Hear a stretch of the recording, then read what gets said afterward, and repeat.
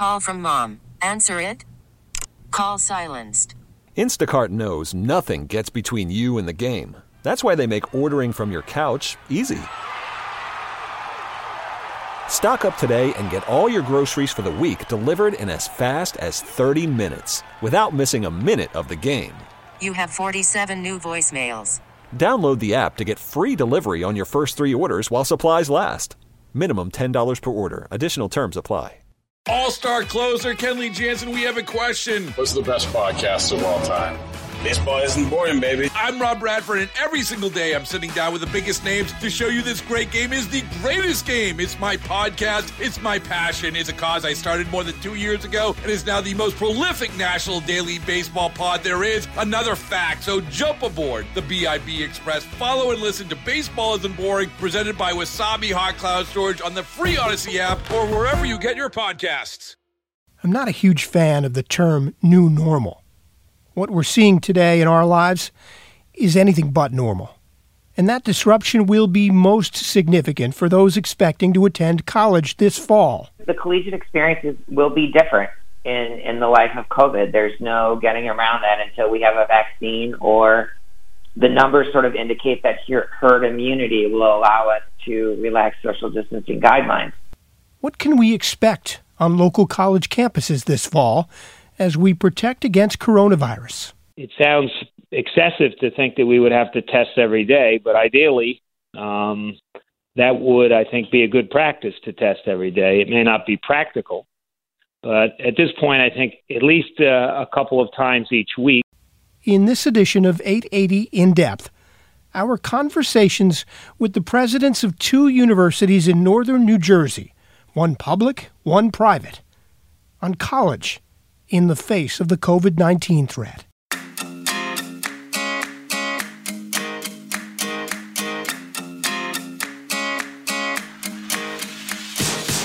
I'm Tim Sheld from WCBS News Radio 880.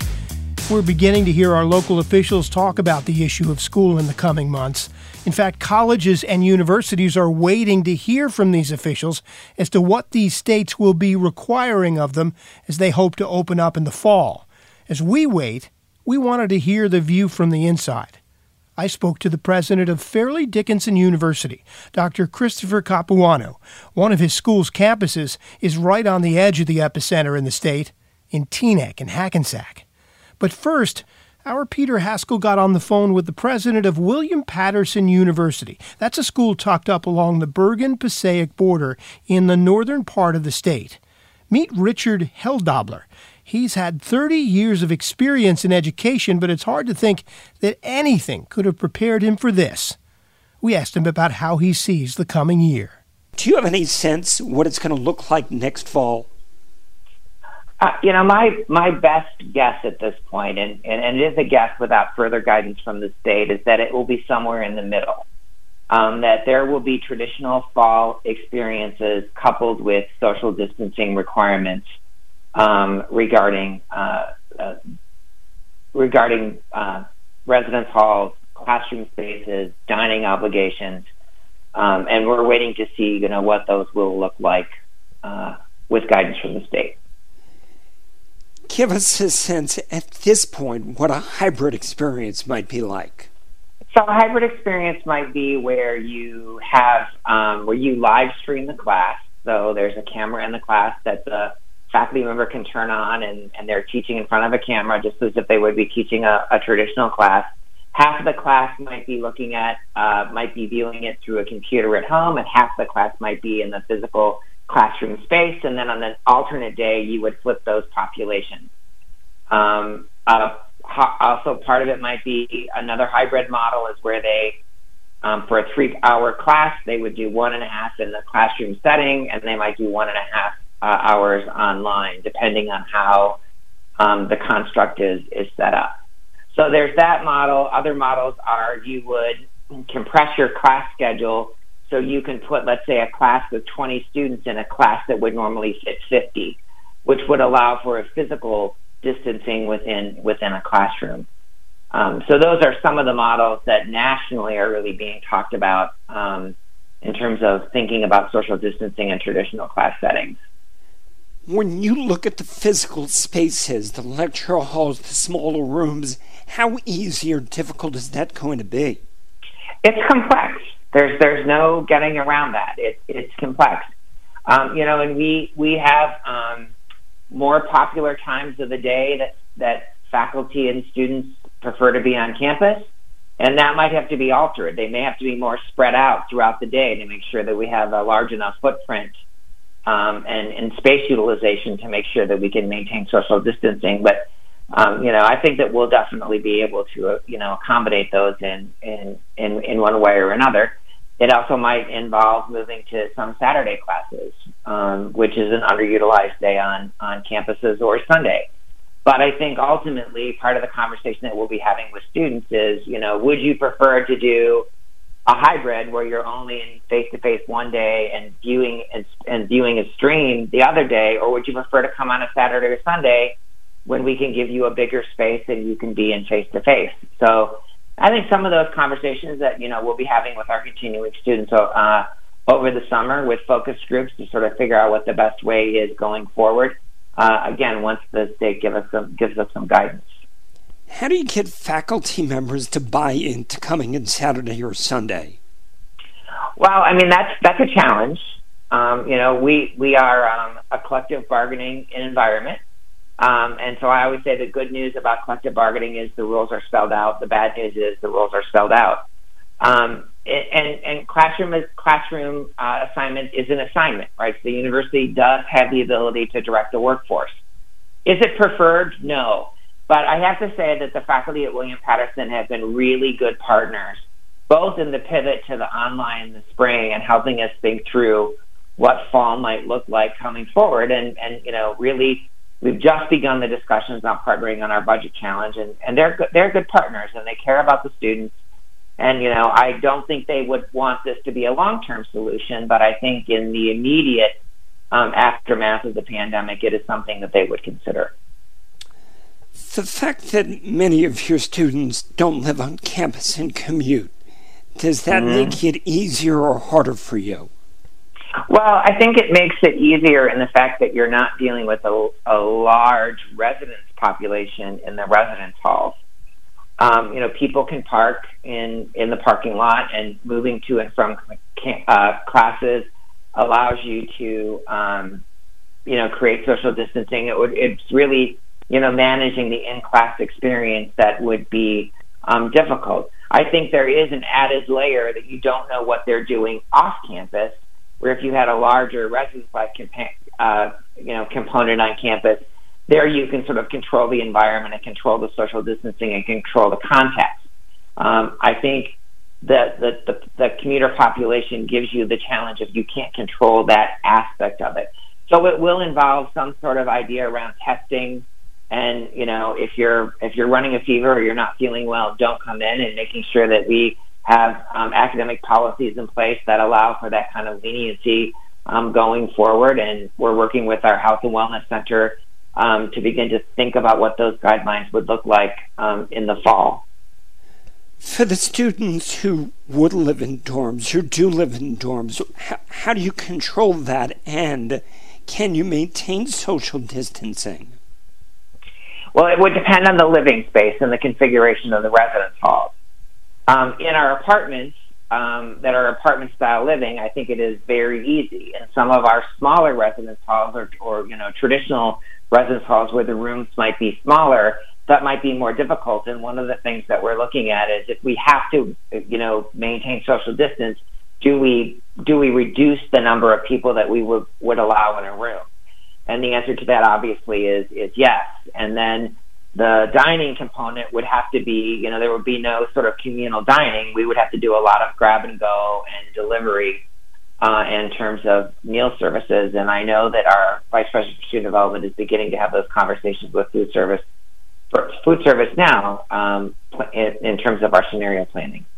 But what about the students who may not be able to thrive in the online environment and had hoped that a public university like William Patterson was just the answer to help them socially as well as in learning? The school's president, Richard Heldobler, says those young people need to hang in there. The odds against you if you stop out of completing your degree significantly reduce. That's what you should be focused on. And I hope that they remain focused on that, especially for the population of students that we serve that are from the lower economic quartile, that come from the lower end of net worth in New Jersey.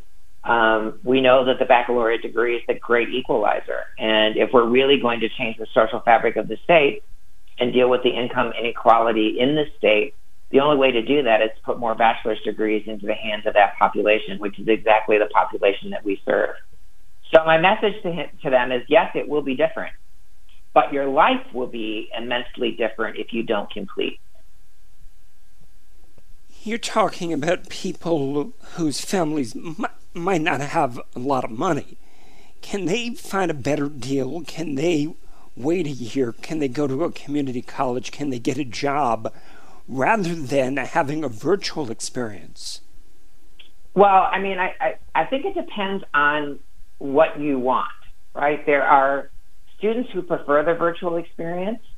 When you look at like Thomas Edison University in New Jersey, which really specializes in a virtual learning environment, there are students who gravitate toward that. Working adults tend to gravitate toward a virtual online environment. But I would say that, you know, if we're told that we can't do a face-to-face experience, I'm pretty sure community colleges or county colleges would be as well. So it's not like we're going to be virtual and someone else is going to be face-to-face. I think everybody will wait, you know, from the guidance of the state and follow accordingly. But what I would say to students is, don't let the progress towards your degree, you know, stop just because it's a virtual environment. It may not be preferred, but it will get you one step closer to the degree. And if you take a gap year, the odds of you completing are less than 15%. Fairleigh Dickinson has grown into the largest private university in New Jersey, with over 11,000 students spread across 2 campuses in northern New Jersey. We spoke to Christopher Capuano, the school's president, about how he sees the fall playing out. The scenario that we're working most on is a scenario that allows us to return to campus. We anticipate that there will be many restrictions in place, like physical distancing, wearing masks, having to test students, faculty, and staff regularly, and also having to isolate anyone that tests positive, and that may require sending the folks home for a period of 14 days or more if, in fact, they test positive, or if we can, isolating them on campus. So we're planning for all of this.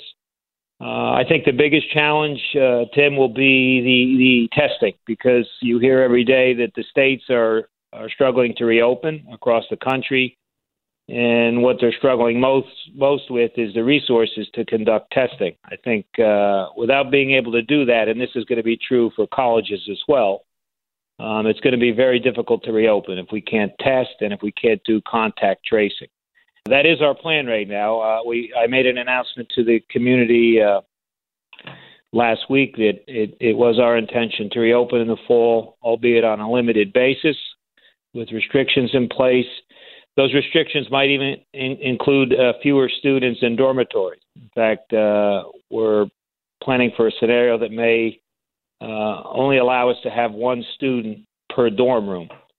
That's not ideal for us. We would like to have the dorms at full capacity, but we understand that the governor and the public health officials will tell us what we can and can't do. If we have to physical distance 6 feet or more, then it's hard to imagine you could have more than 1 student in a dormitory room, because those rooms are relatively small, and you would not be able to ensure that students in the same dorm room could be 6 feet apart at all times, especially if they're sharing a bathroom, as they would in many cases. So those are the 3 scenarios we're looking at.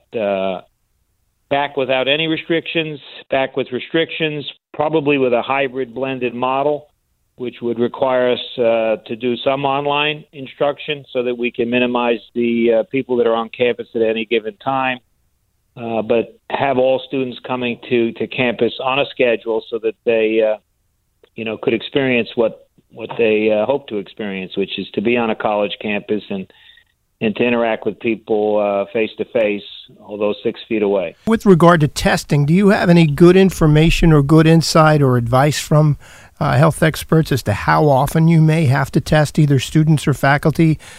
So we're not certain yet how often. In fact, we would look to public health officials to tell us how often we should be testing. But my sense now is that we're going to have to test folks fairly regularly. I would think at least 1 or 2 times a week, if not more.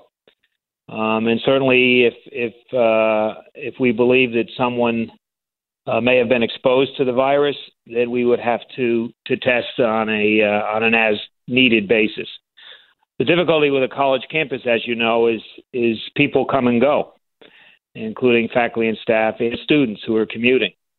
So you have no way of knowing when people leave the campus who they're interacting with and who might have contracted the virus without testing. So you have to test regularly in order to make those determinations. And my sense is it sounds excessive to think that we would have to test every day, but ideally that would, I think, be a good practice to test every day. It may not be practical, but at this point, I think at least a couple of times each week would be good, because if people are practicing physical distancing and they're wearing masks, even though someone might be test positive for the virus or have the virus, I should say, we're minimizing the spread of the virus by enforcing these restrictions, namely physical distancing and the wearing of masks. So if you can get the community to engage in those behaviors, I think you can probably get away with testing 1 or 2 times a week. But again, testing everyone to be sure. The issue of residential students, you brought up dorm rooms. Obviously, there would probably be significant cleaning in shared spaces like bathrooms. You might even have to close a lounge. You might say you're restricted to your room when you're not, when you're within the dorm scenario. How do you cleaning probably is as big an issue as anything. Absolutely. So we're going to have to clean on a very frequent basis, the dormitories especially. We haven't worked out all the protocols yet for the dormitory space, but even if we have limited students in the dorms, we're going to have to actually create schedules when students can use certain spaces and make sure that we're doing cleaning in between. So we have actually created, as most institutions, task forces to consider all of these scenarios and to come up with the protocols, because our number one priority is to ensure the safety and well-being of our students, faculty, and staff. It's not just students, it's also faculty. So you can imagine we have faculty who are, of an age that they're considered to be vulnerable, and they may have predisposing illnesses that make them even more vulnerable. Some of these faculty, in fact, have expressed a concern to us about returning to campus too soon and interacting with younger individual students who may not be sick, who may be asymptomatic, but may be carrying the virus. So we're even now building into our planning some flexibility for faculty who might feel vulnerable to minimize the amount of time that they spend on campuses, to do more in a hybrid model, to do more online than in person. So all of these are being considered. Absolutely, we're going to have to do cleaning of our spaces on a regular basis, classrooms, our common areas like dining halls and common spaces within dormitories, and have good protocols in place. Again, if we can manage the physical distancing and we can get everyone to understand that it's vitally important to wear masks and even to wear gloves if they feel comfortable doing that, then I think we can reduce the amount of testing that we'll have to do, which will still have to be fairly regular. So these are all, you're hearing it, these are all going to be good practices for all of us to be engaging in. Like William Patterson, Fairleigh Dickinson University expects to have much more interest from prospective students within the state who are just not comfortable about going away from home in the current climate. FDU's Chris Capuano.